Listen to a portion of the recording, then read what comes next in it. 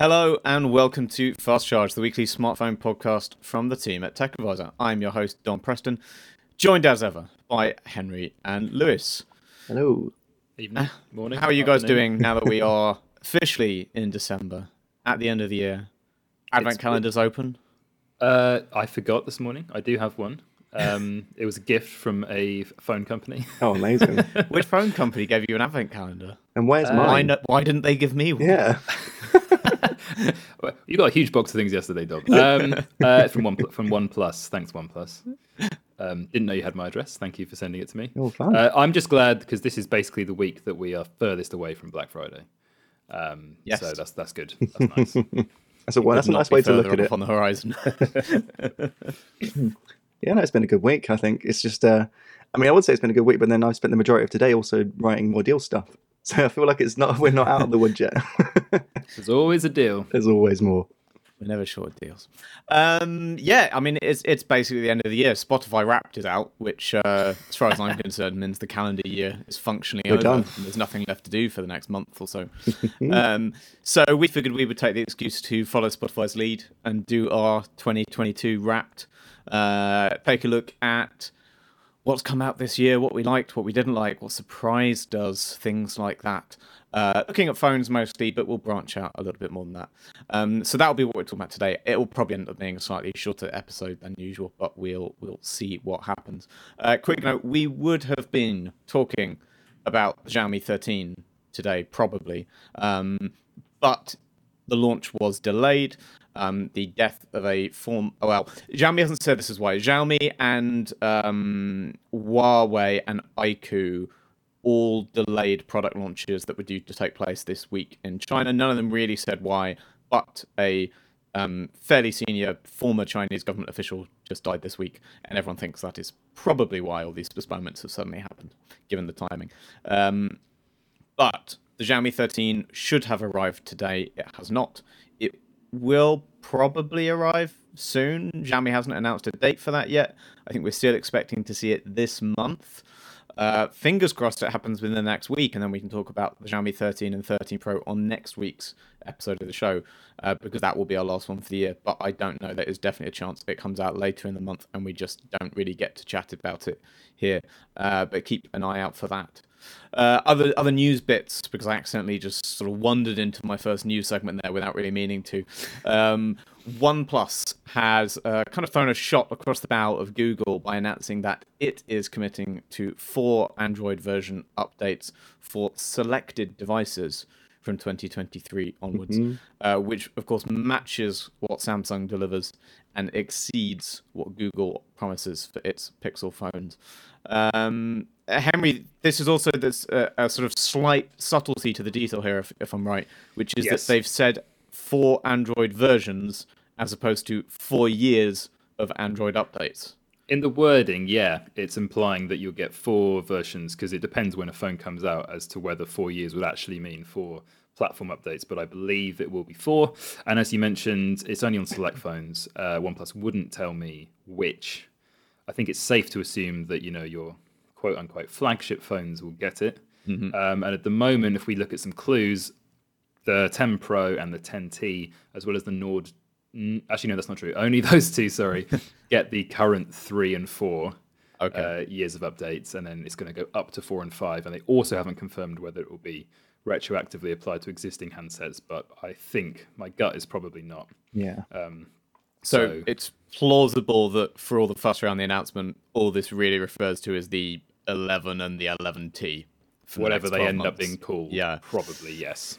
Better than nothing. Better than nothing, though. And I mean, this has to add to the pressure for Google to start doing this, right? It was one thing that it was just Samsung, but now we've got OnePlus also kind of firmly committing to this for its flagships. At some point, Google has to catch up. It can't be left behind on its own platform. Google did bump the Pixel to 5 years of security this year, but it remains on 3 platform updates. So yeah, I guess people don't know about it beyond nerd circles. So as long as they're keeping people secure, I suppose people don't really care en masse about the version, but it's still a good thing for OnePlus to do, I think, given we often review flagship phones, Sony, who only provide 2 and don't care. Yep. Good to see it getting better across the board. What else we got? Gorilla Glass. Corning released Gorilla Glass Victus 2, the follow-up to Victus and Victus Plus. So this is the latest, best Gorilla Glass standard out there. That is what you will probably start to see on some flagship phones rolling out across the next year. The big stuff Gorilla Glass are talking about this is basically that this time they've been designing specifically around concrete, which is apparently rougher and a bit more jagged than other surfaces. So now Gorilla Glass Victus 2 phones should be able to survive a 1 meter drop on concrete surfaces. And which 2 meters onto asphalt, which I thought was a funny way of breaking it down. And then I looked at it today, and unless I have misread what it said, they did all this testing, but on surfaces that only simulate those two. Yes, using sandpaper to simulate it. I was a little confused by that. Why wouldn't you just drop it on concrete? Because they probably do that and be like, oh, it broke. Yeah, exactly. Corning can't afford to get through that many phones trying to get through the testing. Yeah, it's I guess this is good. I don't know how much of a difference you really get between the different phones versions. break by a case. Yeah, pretty much. You're always going to have a screen protector on. Actually, I hate screen protectors. I never use screen protectors. Do you not? No, take them off if they're pre-applied, and then never put them on. No, I just pick up so many micro scratches. I don't think about that for like the big drops. It's just the little nicks you get just even putting it in your pocket or whatever. Yeah, right? that's my issue. All my screens get so scratched up. I was sort of in a briefing with someone a little while ago. I can't remember which company, but talking about the device, and they said, "Oh, it's got Gorilla Glass," and I said, "Oh, does it come with a pre-applied screen protector?" And they're like, "Oh, no, because it's got Gorilla Glass, you don't need one." And I was just thinking, "Yeah, you do. You're still going to get scratched to hell." It's good for drops. There's also, I think, Gorilla Glass. Corning spoke about this a bit in the announcement of Victus 2, but there is a tension between building glass to be shatterproof versus scratch-proof, and they're kind of almost diametrically opposed in the qualities you want, and so it's very difficult to make it work for both. Apple's Ceramic Shield comes under a bit of scrutiny for this because it's supposedly less shatterproof, but it might just be my wife, but there are gouges on her iPhone 13 screen, which I don't think would happen on older versions, but who knows? Yeah, always a trade-off. But yeah, so keep an eye out for Gorilla Glass Victus 2. You will start seeing that pop up on high-end phones for 2023 and onwards. Maybe even on some we'll see before the end of the year, like the Xiaomi 13. I don't know, but we'll keep an eye out. What else? Pixel 7a renders, the first sort of CAD-based designs of what leakers think the Pixel 7a will look like. If you imagine a cross between the Pixel 6a and the Pixel 7, you are not a million miles off from what people think the Pixel 7a will look like. There is not a single surprise to be had in these designs, so you probably don't need to rush to go look. Picture what you think the 7a looks like. You've got it right. That's what it looks like. I promise. I was very skeptical about this CAD render because, like you've said, they've taken the back of one and the front of the other one and then put it online. So whether or not that is, as you say, as predictable as Google's going to be, or if they actually have a source, but yeah, it's probably going to be correct. I would be surprised if we saw anything particularly weirder or more novel from Google for the next A series. It just doesn't seem too likely. And finally, I guess we should probably touch on all of this Twitter rubbish this week.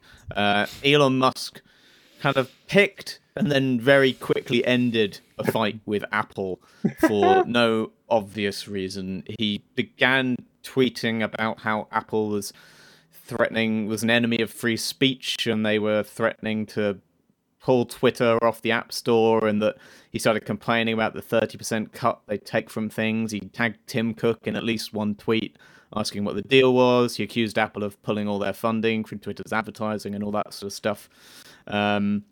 But then yesterday he just tweeted out a little video of the Apple campus and said, "Oh, it's really nice here. Thanks, Tim Cook." Turns out Apple wasn't planning to kick us off anyway. And yeah, I mean, everything's for an effect. I have a feeling that behind the scenes he's actually fairly measured, and then this is very performative. Like saying that the 30% tax, he called it like secret tax or something. Yes. Despite the fact that there's been since 2020, Epic has had that very public. There have been Senate hearings about this. It has been more public than ever before. We've chatted about it at least 5 times. It's one of the minutiae of tech that might even be household knowledge because there's been so much to do with it, particularly in the US. So I fed up with Elon Musk, but apparently it was yeah, it was inflammatory enough that Tim Cook had to get him round for tea and tell him that it was all okay. I mean, it did briefly look like we might be getting the closest we could get to genuinely the end of Twitter, because I know that's been one of those things everyone's been talking about for a while. Like, oh, Twitter's going, everyone get on post or whatever. But if he really did decide to go down the epic route, pick the fight with Apple over the 30% cut, which kind of looked like what he was building towards, Apple would not back down on that for Twitter's sake, and then it would maybe get booted off the App Store like Fortnite was, and realistically for Twitter, that would be that, I think. Yeah. Obviously, it looks like that is not at all what's happening, but there was that moment where you thought, oh, if it does end, this is how. This is the way Twitter goes. Yeah, which he probably knows, so it's weird that he picked that fight. Yeah, I think he's got to be... Again, I think you said there's an element of performativeness in it, especially in the way you saw people sort of in his replies saying, oh, you should just build your own phone. And he was saying, like, yeah, maybe I will. And words to that effect. And, there's been rumors about a Tesla phone for years. But even Elon must know that, A, he can't just throw a phone out in the world and expect to hit. And B, that would not solve the Twitter's not available on iPhones problem, which is a death blow for any social network. Okay, let's turn to talking about, what's happened this year. We've got a sort of, load of stuff we're going to rattle through, chatting about what we all think. I think we're just going to start with a big one, though. What is the best phone of 2022? This is... We're gonna have afterwards sort of the personal favourite, the, no strings, money's no object one. But what's the best sort of, factoring in bang for your buck? What should someone actually go and buy? Let's start with you, Henry. I think the best phone that's come out in this calendar year of 2022 is the Pixel 7 Pro.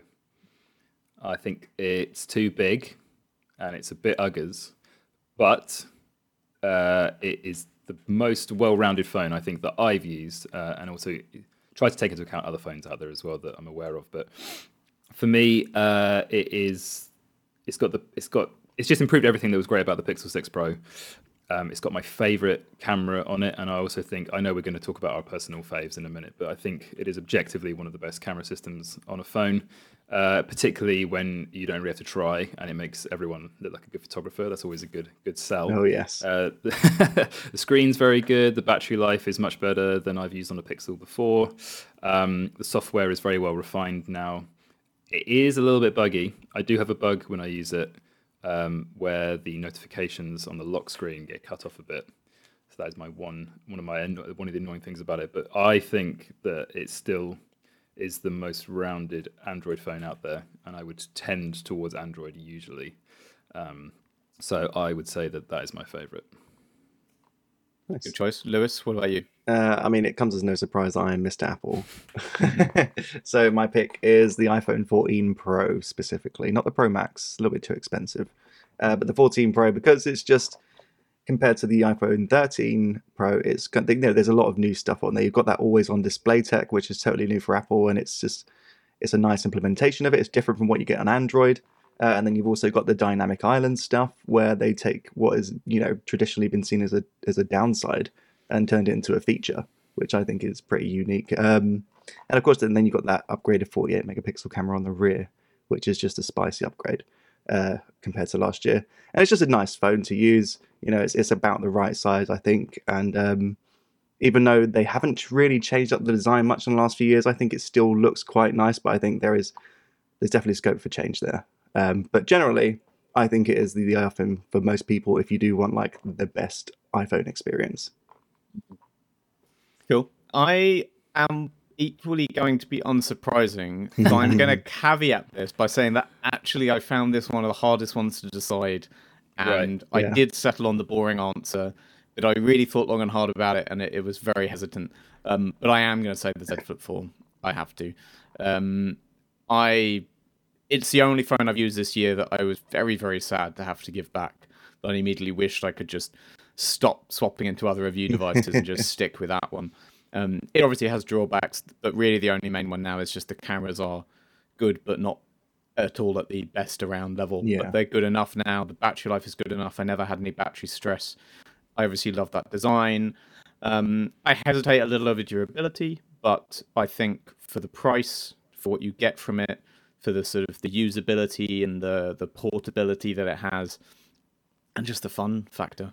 I just, It is a lot of fun. it's a phone that makes me happy. So, and I think it's at a point now where I think I can happily recommend it to people. And if people were coming to me and saying, "Hey, I've got $1,000, I want to buy a phone," the first one out of my mouth would be, "Look, you give the Z Flip 4 a proper look." It may not be for everyone, but I would say go have a look, see if it's for you, because I don't think you're giving up on too much to make that choice anymore.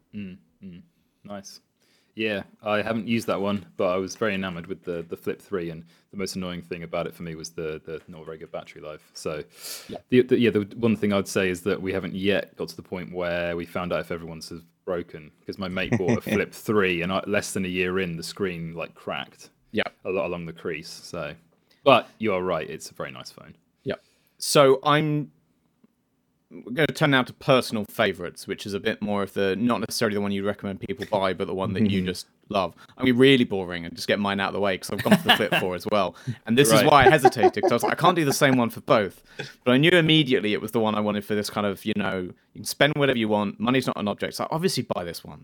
It's a no-brainer. Yeah. Then I kind of said, well, what's the sensible choice? And I began to think, well, it's kind of the sensible choice too. This is annoying. I thought you were going to say Vivo X80 Pro for one of these. It was on the shortlist. I think the Flip 4, the reason I kind of also put it in this category is because there is that durability problem. And that's my one hesitation. That was the reason I nearly didn't put it as best, because I thought I'm hesitant. I think someone could spend $1,000 and find it breaks in a year. And that's a big problem. But if you're in that kind of money's no object thing, then it's like, if you can afford to just grab one of these and you don't have to think about that, and you can afford to replace it, repair it, whatever, then if that stress is gone, that's not going to be a problem for you. No, just buy this phone. It's great. Plus, you could drop and break any £1,000 phone as well. Exactly. Yeah. And the funny thing is, people forget, we talk about the durability with the foldables, but actually on dropping them, they are, I think, generally more durable than the slabs, because the glass isn't exposed. Yeah. I did drop my Flip 3 on, me to drop onto cobbles, which I would have expected to smash most phones. Flip 3 took it, tiny little dent in the hinge, absolutely fine, kept on going for another year. So the durability goes both ways, I guess. Lewis, what about you? What's your, Well, I think I'm going to keep this foldable train going. With the Oppo Find N. Mm-hmm. It's the one phone that I keep thinking about. I was so sad when that one went back. It was just, it was one of the first kind of big screen foldables I got to spend a lot of time with. But after spending time with the Galaxy Z Fold 4, it's still my favorite of the two, with that slightly more kind of narrow form factor when it's unfolded. And it's just a nice clean close, so you don't get all the dust and stuff in the middle of the screens that you get with the Samsung. Obviously you can't actually buy it in this country, so that's why it's just a personal favorite, but it's one that I think about a lot. We hopefully don't have too long for the sequel. Everyone says that one's coming in a couple of weeks' time. So fingers crossed. Fingers crossed. and that's officially a maybe for coming to Europe. Ooh, so, the odds are improving. I like the sound of that. Henry, what about you? Personal favorite? I had a question about this question. Does the phone have to be a phone that came out this year, or is it just a phone that my favorite phone that I used this year? Oh, interesting. I'm happy to hear what your rogue old phone choice is. Let's do it. Okay, my personal favorite phone that I've used this year is last year's iPhone 13 mini. I knew you were going to say that. Interesting. Okay. It's the phone that my SIM card is currently in, and the phone I keep going back to, despite having reviewed a lot of, two of this year's iPhones, the 14 and the 14 Plus, and many Android phones as well. I did have a different answer if you weren't going to let me have this cheeky answer. But it's the correct size for a telephone to be. And I also have really small hands. So to go from a 14 Plus, that was one of the last things I reviewed, back down to this was just like putting on the correct pair of shoes. Just right. And for me, I am a bit of a spec nerd, and part of me does want to be like, but you don't have a telephoto lens, but you've got a 60 hertz screen. If you use it loads, you might get battery anxiety, and all of those things are true. But also, I just love the size; it's great. So that's genuinely why I want to I keep get using that. it. I I think I might talk about it later, but I very nearly had the this year's Asus Zenfone. Oh yeah, in one of these. That's one of the phones that was in my head for these two categories because, again, the size of it is fantastic. I love that small phone size, and it marries that with a lot of those 2022 specs you would expect on the Android side. For sure. What was your 2022 answer going to be? Very quickly. Because of the feelings it evokes in me, Ooh. was the OnePlus 10T. What feelings Yeah. evoked? Old OnePlus feelings. It was the phone that felt most like old OnePlus, given that you had genuine top tier specs. It launched with the 8 Plus Gen 1, tons of RAM. The screen was very good. It was a flat screen. But it sacrificed a few things as well. But I kind of thought if I had to recommend like an Android phone and people didn't want to spend £1,000, 600 quid or so, I think for me that was the one that's just sort of felt like old OnePlus, and so I quite enjoyed using that phone. So that would have been my pick. Interesting choice. Okay, we're gonna try and keep things mostly pretty positive, I think. Oh yes, but we are gonna talk about the worst phone that we've each kind of used or experienced this year. You've got one, Dom. What is it? What's the worst phone? I've got one. I almost feel a bit mean, but it's the Huawei Nova 10 Pro. The last phone you reviewed recently. And it's not that it's an awful phone, but it's the space Huawei is in right now, right? Where for reasons outside of their control, they can't do 5G and they can't give you the software experience that you would expect or want from those kind of devices.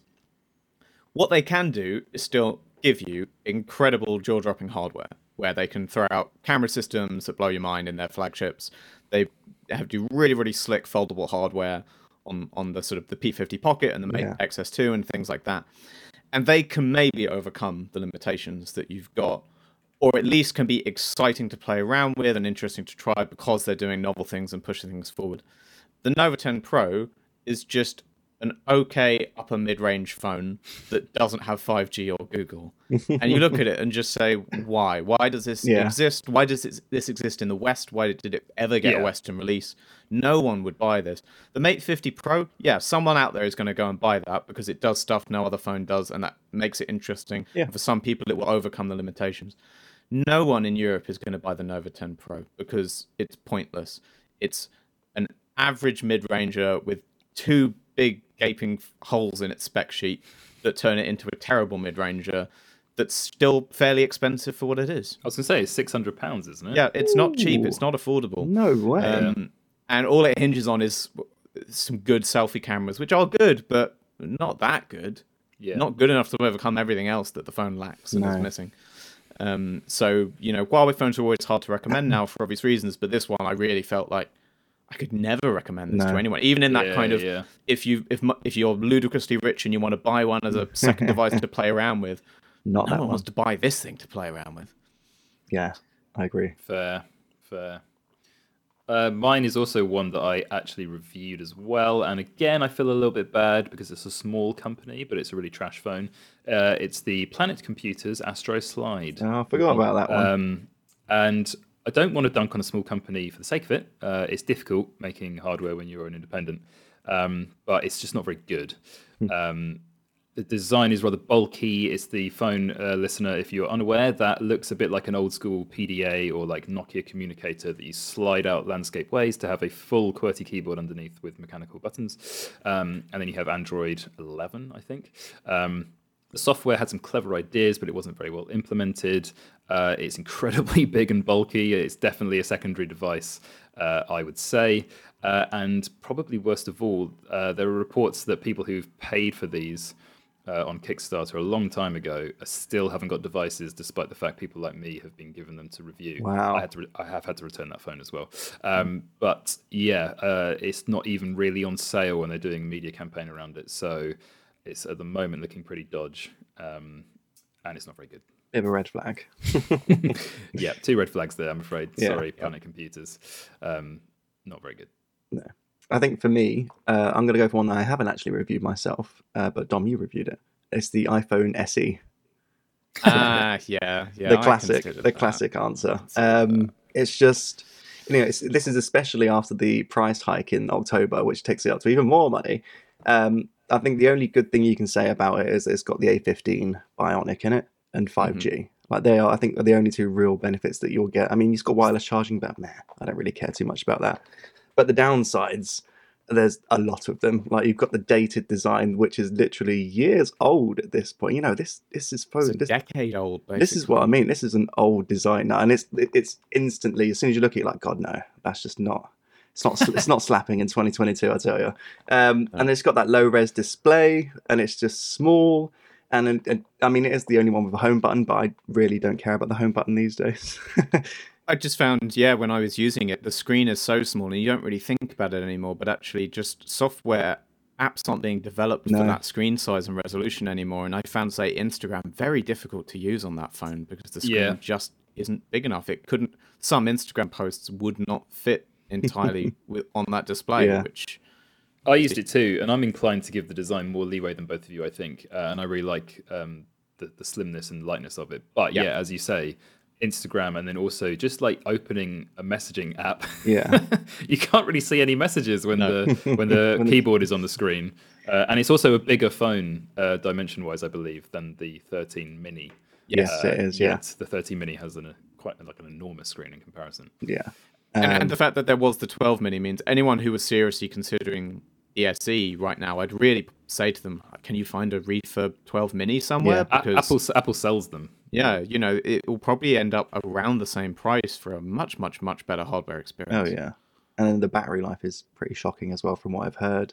So it's just, it's not the iPhone that I don't think anyone should buy. Like you say, get a refurb older model. You can get some pretty good prices, but stay away from the iPhone SE. All right, let's turn back to good things again. Let's talk design. That can be both how a phone looks, but also sort of the hand feel, things like that. Good old hand feel. Novel finishes and materials. How about Henry? You go first. I've got a few answers here, so I'm going to wait and see what you guys say and see how I feel about which ones are left. Interesting. Yeah. Specifically, the white Oppo Find X5 Pro.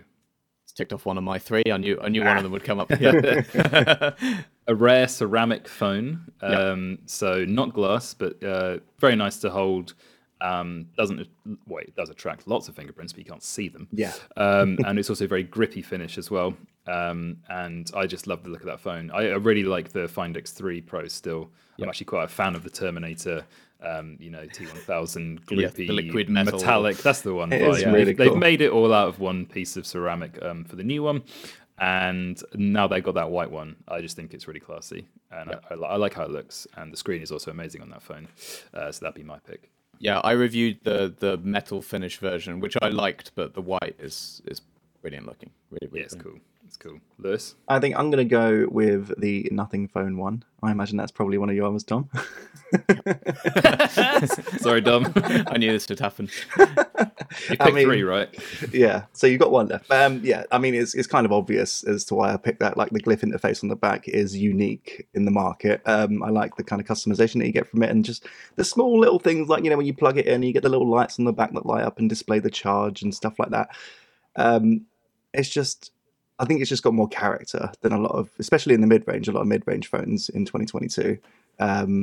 So yeah, that's my pick. Yeah, I had both of those down on my shortlist. The Nothing Phone one for me, like I don't love the design, but I love how different the design is. Yeah, love that they did it. Yeah, exactly. Yeah, it doesn't entirely work for me, but it's great that they did push the boat out there. Did you review the white or the black one out of interest? I had a black model, I think. Yeah, I think you did. Yeah, nice. Yeah. I liked them both. I think I kept actually going back and forth on which color I preferred, so I don't have a clear preference. But that says good things, that I'd keep thinking I prefer the black. Then you'd see a white one and go, oh, I don't know. Quite nice. Yeah. So I had both of those down. I then do have a third. I toyed briefly with just being really boring and saying the Z Flip 4 again, because I think it has a great design, but in fairness, it's the same design as last year, so I think it's a bit, they haven't done anything new, but still, it's ace. I love it.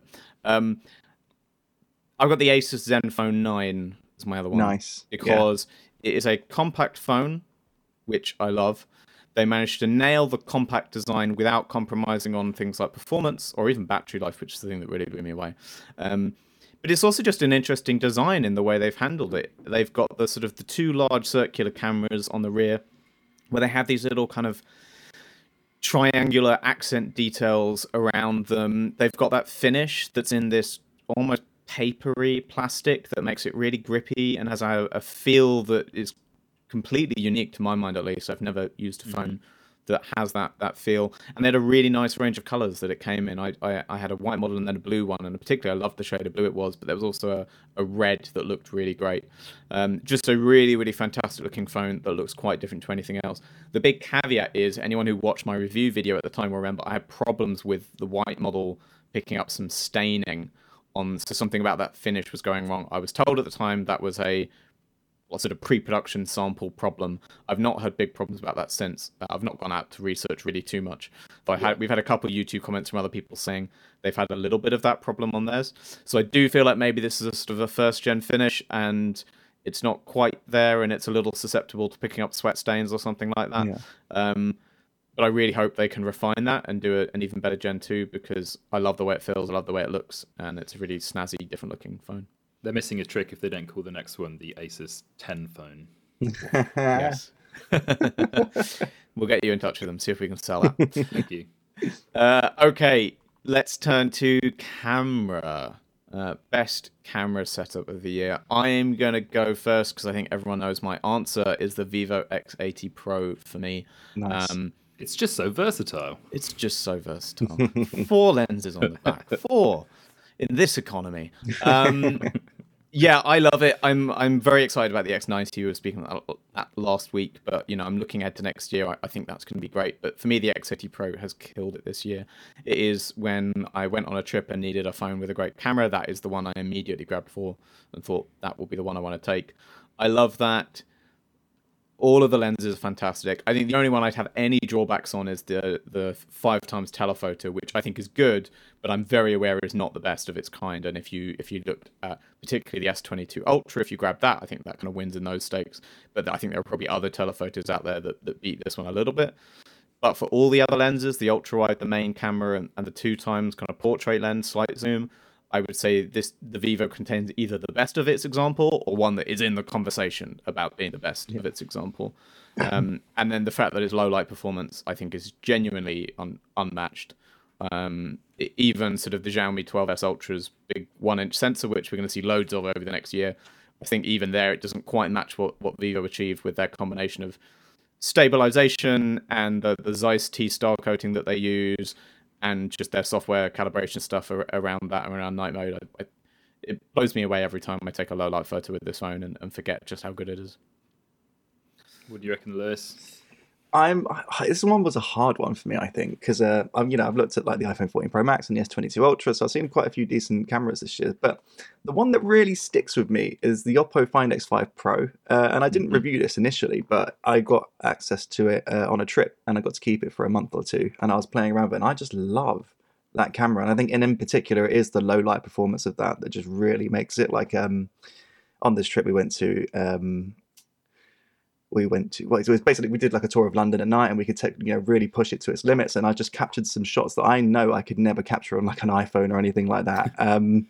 So yeah, that's the one that kind of just lives. And then combined with that, obviously that really nice design that comes with it. It's just a really nice phone in general, but the camera quality for me is up there. It definitely helps with that phone that the camera also looks good. It does. I like the X80 Pro, but it's such a shame that to get that great camera performance, you have to have quite an unattractive camera module, which is the same probably like the Xiaomi or something. Oppo struck a great balance of finding a way to do the best camera they could do without messing up their design language in the process. Completely so kudos to them on that. What about you, Henry? I also had a couple on the shortlist. The X80 Pro was on my shortlist. It wasn't my final choice, but yes, the low light pictures are insanely good. And I know that I've got my SIM card in an iPhone 13 mini at the moment, and we're lucky boys that we get to play around with lots of phones. But I don't like the cameras on that phone particularly. It's not great. I just hate carrying around these gigantic slabs that were on my shortlist. But my eventual pick is the same as what I think is the best phone of the year is the Pixel 7 Pro. Is the phone when I use it's the phone that makes me take pictures the most, maybe slightly more than the Vivo. Okay. When I've got the iPhone in my pocket, I don't take that many photos. But when I got the Pixel, maybe it's because it makes me a better photographer because not like my skill, but because the post processing, I really happen to like that. I know a lot of people probably don't like how contrasty the Pixel shots come out as.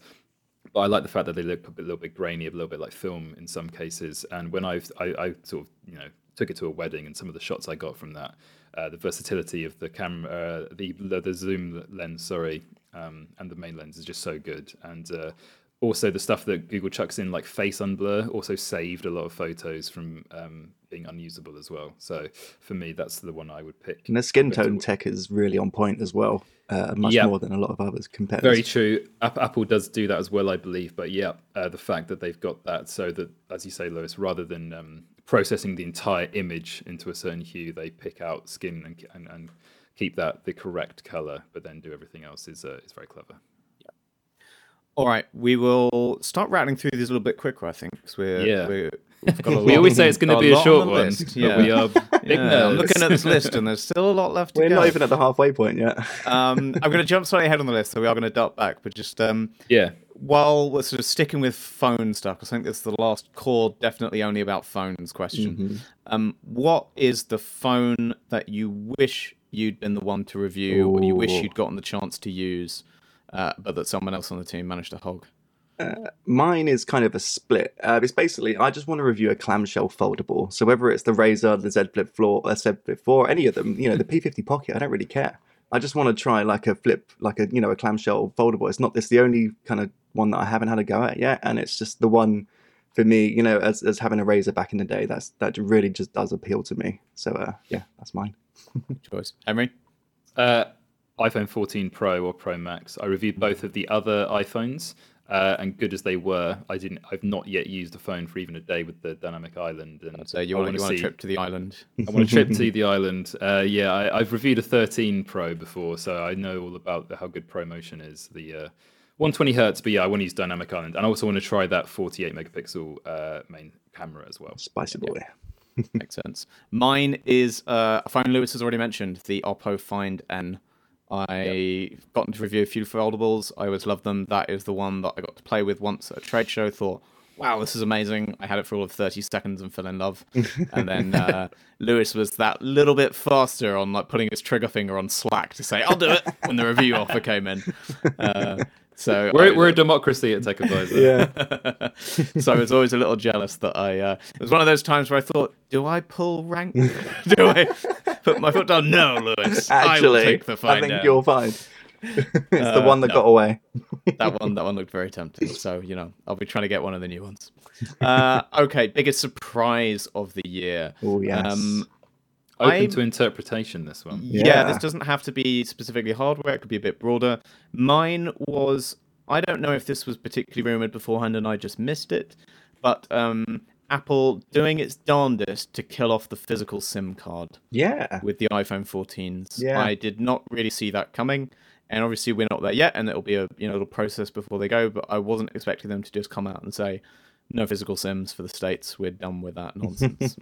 Must be a real pain for reviewers in particular who change phones awful. a lot. Yeah, no, I dread that coming over here. Yeah, our colleague David is using a US 14 Pro, and I believe he had to call up his operator and get them to sort it. Ooh. I think so. Yeah, Yeah, that's rough. it's not all on device yet for people over here, but I believe in the States you can do it. My biggest surprise is actually a phone that I reviewed and I liked more than I thought I would, and it's genuinely one I would recommend. The Sony Xperia 5 Mark IV. Oh yeah. Particularly with the context that I used, even though I didn't review it, I also got to use the 1 Mark IV and was a bit disappointed with that phone for various reasons. But the 5 Mark IV just has everything, including a high-res headphone jack. Well done, Sony. Nice. So that was my nice surprise that I would genuinely recommend that phone. Yep. Lewis? For me, I think I'm going to go with the Nokia X30 5G. Because the Nokia X20 last year was just, it missed the mark by quite a lot. It had quite a, just like a bland design. The cameras were fine, but it's that camera bump where they put the crappy cameras on with a fine main camera.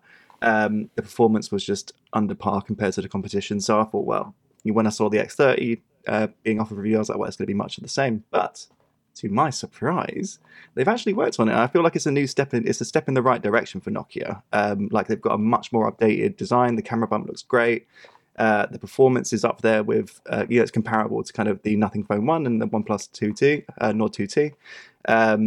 And the camera has had a real improvement despite the ending of the relationship with Leica. Is it Leica? I think it was Leica with Nokia, wasn't it? Zeiss? Zeiss, that was the one, yeah. So yeah, that partnership is there no more. So there was some assumption that the cameras weren't going to be as good, but if anything, they're much better now than when they were. Especially when it comes to low light, that was a particular surprise for me. Funny. So yeah, it's a solid phone, and I think it's for the first time I can say that it's a genuine competitor to like the top end, the top mid ranges in the market, and I don't think I'd ever say that about any other Nokia. Nice. What about your biggest disappointment, Lewis? Oh, Turn the screws a little. Disappointment. I think I'm gonna have to go with the Galaxy Z Fold 4, not the Flip, the Fold. Don't you dare on my beloved Flip. Take its name out of your mouth. So yeah, I think the hardware's fine, and it's a nice bit of kit, but the lack of competition in the West means that Samsung doesn't really have to try. So like there's still little niggles with it, like the gap in the middle of the displays, and for the amount of time that Samsung has had this form factor, like, it's longer than any other company's had it. I was expecting a more polished software experience more than anything. Android 12L does help a little bit, and Samsung has tried its darndest to get apps to work on that big internal display, but there is such a long way to go on that front. It's not quite there yet. Yeah. So very expensive, but not quite as productive as you want it to be. Mm-hmm. What about you, Henry? Apple killed the iPhone Mini. Yep. Yeah, Yes. big disappointment. I thought we were on a beautiful path to the Mini Pro phone, which would have been ridiculous with the camera module taking up the entire back of the phone. The 14 Plus is a powerhouse, amazing battery life, but it's too big, and I miss the small phone, which is why I'm using last year's. Yep, I get that. I considered similar kind of thought. I actually have ended up similarly on Apple though, which is on the iPhone 14 and kind of 14 Plus. Disappointing for me. I didn't review them, and I also didn't review any of the Pros this year, so that's the big caveat. It comes from an kind of on paper perspective. Yeah. The Pros look great. A lot of what they've done with the Pros on a camera perspective, on the dynamic island, the design changes, that looks great to me. I look at the regular 14 in particular, and there's so little that's changed from the 13 that I just can't fathom recommending anyone buy that phone when the 13 is on sale for less. And I would always, just for anyone asking about a new iPhone, say, unless you're going Pro, buy the 13. I was thinking about this. Yeah, basically you're saying if you save £100 and sacrifice 1 year possibly of software support. Yeah, which most people won't stick with them for that long for. No. If you're someone who's going to hold onto the phone for 5-6 years, okay, sure, maybe that's got value to it. Otherwise, no, I can't imagine recommending the 14 over the 13. No. Okay, back on a positive note. Similar to Bigger Surprise, but what is the most improved? That could be a company that's turned its fortunes around, or a particular phone line that had a rubbish one last year and it stepped up this time. Lewis, what do you got? I'm going to say Motorola, specifically at their top end of the market.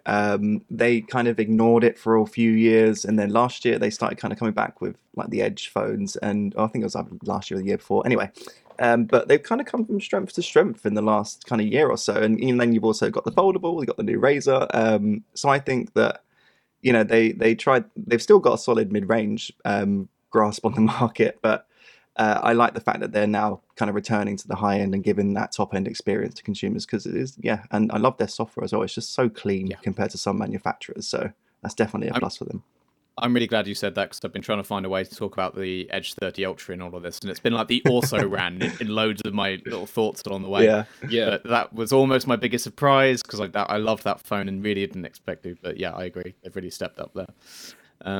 I had two of my most improved. One, just quickly, the Asus Zenfone. I've already spoken about why I like that a lot. But the Zenfone 8 is a very generic device, other than being small. And the Zenfone 9, they really stepped into their own space and carved out a distinctness that they really lacked before. And that's really great to see. But my bigger one, actually, is Snapdragon. specifically the Snapdragon 8, where the Snapdragon 8 Gen 1 Yeah. was a fine chip with serious overheating problems and bad battery life, and every Snapdragon 8 Gen 1 phone had some sort of issues. And then the 8 Plus Gen 1 came out and just fixed all of those. Yeah. And to see that 6-month turnaround, which is probably just because they switched from Samsung to TSMC Foundry, but I'm not sure. But wow, the 8 Plus Gen 1 just solved all of the issues with that. And I remember that first wave of 8 Plus phones coming out and being like, wow, do they all have battery life like this? And none of them get hot when you're using them? What's going on? And that really was the thing, wasn't it? Is that battery efficiency that really stood out with the 8 Plus Gen 1. Like, just felt like overnight Android phone battery at the flagship end just doubled. Much better. Yeah. For me, two, but it kind of makes sense. Vivo, just because my experience of using the X80 Pro with what I believe is UK ROM, so much better than the one that's stuffed with bloatware. But also their subsidiary iQOO. I reviewed the iQOO Neo 6, which I presume nobody's heard of. Nope. But I was pleasantly surprised. The combination of the hardware and the software, which is FunTouch, just like Vivo, much improved. And I think that's a brand that, I think that they're going places. But again, when we review them, we review, I think, either Indonesian maybe or like Hong Kong units. Yeah. And they are getting better. But I would look forward to them improving even more because the price is very good and the specs are generally match Vivo's flagships at the higher end, but for a great price. So I can see them improving quite a lot, which is good to see. Cool. All right, let's turn to software for a little bit. So let's start off with best app, the single piece of software that has changed your life this year. I really struggled. Lewis, I can see you struggling. So why don't you go first? I was stuck. Let's watch you squirm. I'm. If you don't say TikTok, you're lying. I know. Well, if it was going to be most used app, then it would definitely be TikTok. But I was trying to think because, like, I'm quite boring on my phone these days. Like, I used, when I was younger, I'd download all sorts of apps and give them a go and see what's what. But now I'm just so stuck in my ways, and I just use the official apps for basically everything. The one exception that I found is Carrot Weather for iPhone, which is I downloaded it years ago. Like when it was, I've had it for years. It's genuinely my favorite weather app. Like it's highly customizable. They had an update this year which basically overhauled the entire app and lets you customize the weather interface however you like. It's got a bit of sass, which I like as well, as these little sarky comments whenever you open the app. And there's like achievements and stuff like that. So like you have to like find places on a map and then you get achievements for it, and you get like achievements for using it for years. And I think I'm up to like 5-year streak on mine. So I'm up there on my achievements. So it's a really interesting take on what should be a very boring app. And do you pay the subscription as well? Because I paid for it for a little while and then I couldn't justify it anymore, even though I did like it. I'm quite lucky because I bought it years ago when it was just a one-off. So when they switched to the subscription model, they let you carry on using it. There are a few features that are locked, but most of it I can still access. So yeah. Nice. What about you? Dan? I do have one that genuinely has changed how I use my phone and the other apps that I use on my phone. My app of the year for me is an app called Libby. Okay. And it's an app where you can, as long as you have a library card, a participating library, you can check out ebooks on your phone like you would check out books at a library. Oh, that's cool. And it's really good. So basically, in the past 2 months, I actually have not had Twitter on my phone. And instead, I've been reading books. What? Who'd have thought? What a concept. Scandalous. On my phone. Don't And the other tell thing is Elon. as well, I know. The other thing is as well, I'm also a fan of the Kobo e-readers. Yeah. And one of the major advantages they have over Kindles is they have integration with Overdrive. And Overdrive is the company that also makes the Libby app. Right, okay. So what you can do, you can use your phone to reserve and place holds on books at your library. And it basically works, I believe, that if they have bought, the library has, say, bought 10 copies of, 50 Shades of Grey, then there'll be 10 ebooks of that available. So you can't have unlimited things. You still have to like hold and renew and stuff like that. And so then I can either read it on my phone or it can also sync up to my e-reader as well and syncs pages in between them. Nice. So I've just been reading a ton more because of an app that makes books way more accessible and free. That's great. Yeah, 10 out of 10. My choice is much lower brow. I'm afraid. I'm a bit like Lewis. I use my phone in very boring ways, and I was sort of looking through my apps, and I was like, there is no app on here that I didn't have on here 12 Yeah. months ago. You know, right. other than like the airline app I had to install for check-in Yeah. last month. So, you know, I toyed with the brief shout out to, you know, the Delta check-in app, but actually it sucked. So instead, I have gone for Marvel Snap, the digital card game. And I am not a Interesting. phone gamer. I never play games on my phone. Yeah. And then one of my friends was raving about it. I knew I had this trip, and you know, you travel and always have little bits of dead time, standing around at the airport waiting for your luggage, that kind of thing. Perfect time to try a new phone game. It has slightly consumed my life since installing it. I've not even heard of it. What is it?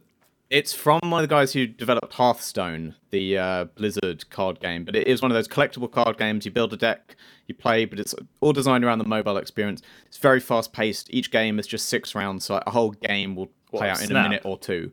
And yeah, you're just playing out Marvel superheroes over these sort of locations. But it's got that great kind of compelling, addictive feedback loop where you're always racking up points of some sort or another, upgrading cards. When you upgrade them, the big, boomy, deep voice tells you you've upgraded them and made them shiny or whatever. It's all very satisfying, and you get new cards with new heroes. Multimedia. I think I'm going to have to go and download this. You're making it sound great. It's very compelling. It's become now this sort of terrible first thing in the morning, last thing at night routine of just in bed, just a couple rounds of Snap before I go to sleep. That'll be fine. Okay. What about overall Android experiences? Which OEM do we think is putting out the best software on an Android phone? I've actually changed my answer while we've been doing this because Lewis made me think of it. I initially just kind of lazily just thought, or maybe not lazily, but I was just sort of thinking of the Pixel Google experience because that is so great. But Lewis has prompted me to think, actually, you know, it's the Motorola. It is. Not Pixel, but the Motorola experience that I love. It's sort of like stock, but the improvements they put in are great, and I particularly fell in love with the shortcuts on the lock screen to read and even respond to notifications without ever unlocking your phone. That genuinely changed how I use my phone while I was reviewing the Edge 30 Ultra, and I have missed it on every other device I've been using. Yeah, I think I was going to go say the exact same. I love the clean experience, and I love the Moto actions. The Moto actions for me are what make it the kind of chop to turn the camera on, to turn the flash on, and just twist to turn the camera. And those kind of things, like, you know, they might seem gimmicky to some people, but if you do take the time to work them into your routine, I think they are genuinely quite helpful. And then just for an actual kind of in-your-face skin, I'd say Oxygen OS is come along a long way. It's a lot nicer to use than it once was. But yeah, I think Motorola's stealing it for me as well. Yeah, the Moto lock screen stuff is really great. But my pick, along with a controversial hot take, is that my favorite Android skin is Samsung's One UI. I don't tend to use a Samsung phone because I don't really like their hardware for the past couple of years. Funny. I'm the other way around with them. Yeah. I love their hardware. I don't hate One UI, but it's definitely not my favorite. No. I absolutely loved the hardware and software of the S10 Plus. That's the last Samsung phone I really thought was a 1010 in terms of both of those things. But I also used for a long time the S21 Ultra. So I really got to know One UI. And there were lots of little things about that I really liked. For instance, and again, pretty niche, but it's how you use your phone, right? Being able to press and hold on a notification on the lock screen and pull it down to see everything within that notification. Oh, cool. It's surprising how many Android skins do not do that. You can just like pull it open to peek at it and then close it again. No one else does that, and I really miss it. And there are lots of little things that they do that I actually really like, and you can kind of use the Google Apps instead anyway, so you're not stuck with Samsung Messages. But the S22 Ultra is an amazing phone, but I'm not a fan of the big design, so I don't tend to use a Samsung phone at the moment. But I do think One UI is the one I would pick. Interesting. Nice. Okay, we're gonna run through. I think I'm gonna skip a couple that we got here and get toward the finale. What is the best non-phone you've used this year? Any other kind of tech category, can be very broad. But what's your favorite thing you've used that wasn't a smartphone? I'm gonna say the AirPods Pro 2.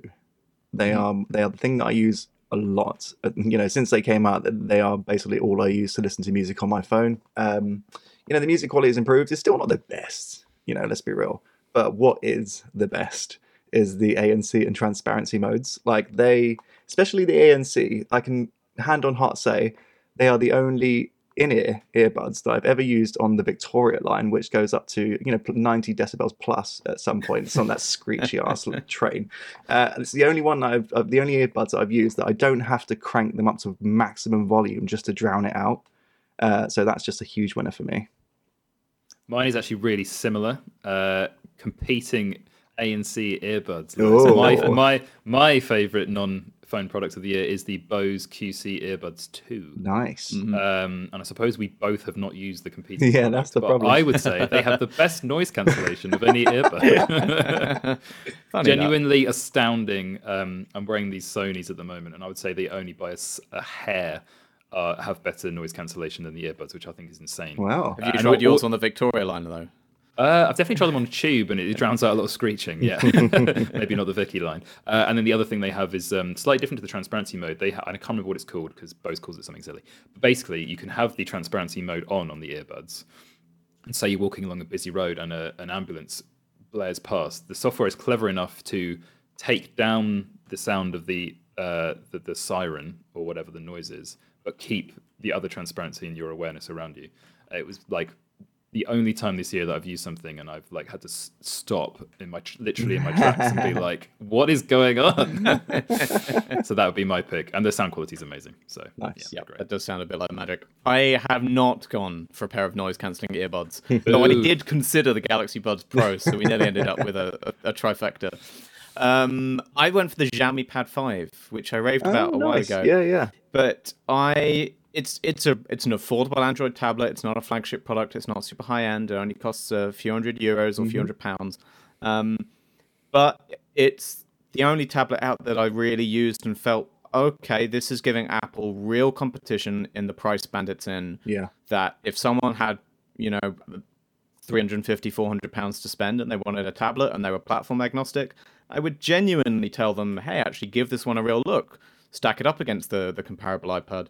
Whereas at almost any other price point, even comparing to the Tab S8s or whatever, you'd kind of always say, well, buy the iPad at that price, unless there's a real reason you don't want an iPad, and then, okay, there's some Android options, here they are. But the Xiaomi Pad 5 made me go, you know what, if you've got a few hundred to spend and you want a tablet, this outspecs the equivalent iPad in every regard, has some software drawbacks because it's Android, and especially because it's Xiaomi, but, the hardware strengths sort of balance out the software weaknesses and leaves it feeling to me like a very, very, very impressive piece of tech at that price point, and one that I was a really big fan of. Good choice. Yeah. Okay, I think we're going to wrap up on this last one then, which is one of Henry's suggestions. So you can tell us what you mean by the wording, but the best niche tech product. I was hoping you'd ask that one. I've got one. Yeah. It's only because I have an answer that I suggested this question. I thought I had it on the desk, but I don't. I reviewed this when I was living in New Zealand for some publications, and given the nature of it, I think I'm going to review it for Tech Advisor as well. And it's the Light Phone 2. Mm-hmm. It's a minimalist e-ink not smartphone. It's a phone, like the size of a credit card, made by a startup in New York, and all it can do basically is call and text.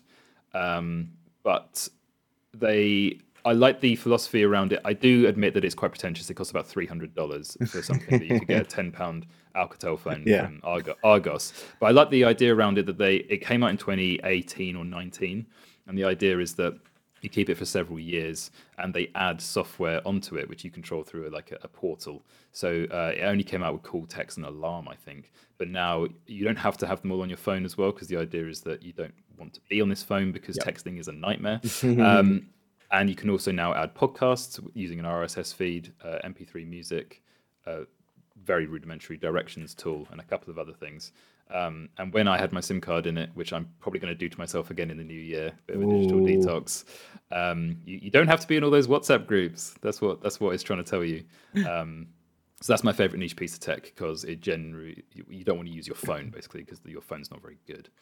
That's interesting. That would be my pick. I'll bring it in. I'll show you. Yeah, I'd be interested to see that actually. I think I'm going to go with what I have in my hand right now. It's the Ember mug. Heyo. I love this thing so much. I've used As it. featured throughout the year in this podcast. Honestly, I've been using this all year since I got it and to have a look at it. I've used it literally every single day, multiple times a day, and it's just so yeah. For people that don't know what the Ember mug is, it essentially just keeps your tea hot. I've got the big one, which holds a lot of tea.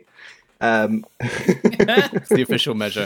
It's got A lot of tea or a little It's got tea? a lot of tea in it. You can put a lot of tea in that one. I think it's 16 ounces, like 200 and something milliliters. Anyway, Too much. and it's really nice. It's a nice design, and I like the fact that you can plonk it on the coaster, and it's always on. Essentially, you don't have to really worry about battery life. And even if you do take it off the coaster, you've still got between 60 and 90 minutes where it will keep your tea nice, or not just tea, but I'm just a tea drinker, so it's tea for me. And then you've also got the app where you can actually really nail down what temperature you want. It's just such a niche thing, which I thought is great for this little segment. But it's the bit of tech that I don't think I would miss the most out of everything I reviewed this year. So that's my choice. I loved the Ember that I used to keep in the office. I haven't found it fits my working from home lifestyle as much, maybe, but when I had it in the office, I was a huge Ember fan. So good. I have gone for something I haven't had the chance to use myself, Okay. and I probably never will. But it's in that category of, well, if money were no object, and also probably if like living space were no object. But the LG Styler Shoe Care that they showed off earlier this year, which is a little set of like steam cleaning boxes for your shoes, Oh, I where like you can that. store and display all of your shoes while they're all being sort of refreshed and deodorized and kept in good nick, protected from the elements while on display. And I'm not really like a sneakerhead or anything. I don't have a shoe collection, but I currently just like chuck my shoes in the cupboard, and Yeah. kind of they're in a pile near the door, and Yeah. they're all over the place. And I'd Yeah. love to have this. I have visions of this beautiful life in the future where I'm hideously rich, and I have this dedicated, luxurious, lit up shoe storage that's deodorizing everything I own, and it just feels like this perfect vision of the better life that tech and an awful lot of money could bring me. Do we know how much that costs? I can't remember. I don't think I want to know. Yeah. Yeah. Good answer. A number that will make me sad. That is how much. Okay, I think that will do us for now. That has been our look back at 2022. A busy, big year for phones. I think there were a lot of sort of incremental updates in some product lines, but there's been some cool stuff this year. Obviously excited about next year too. We will be back next week. Next week will be our final Fast Charge episode of the year. We are sort of hoping to have a Xiaomi 13 launch to talk about by then. Maybe, fingers crossed, there'll be some new phones. Maybe. So we might be talking about that. We'll probably also be looking forward at what to expect from next year, and maybe making some predictions that we can live or die by as the year rolls on. Until then, thank you to everyone for watching and listening. Thank you, Henry Lewis, for joining me. And yeah, if you're on YouTube, please do like and subscribe. It really does help. If you're listening to us on a podcasting app, leave us a little review. It all makes a difference. All right. Bye Lovely. for now. Bye. Yeah.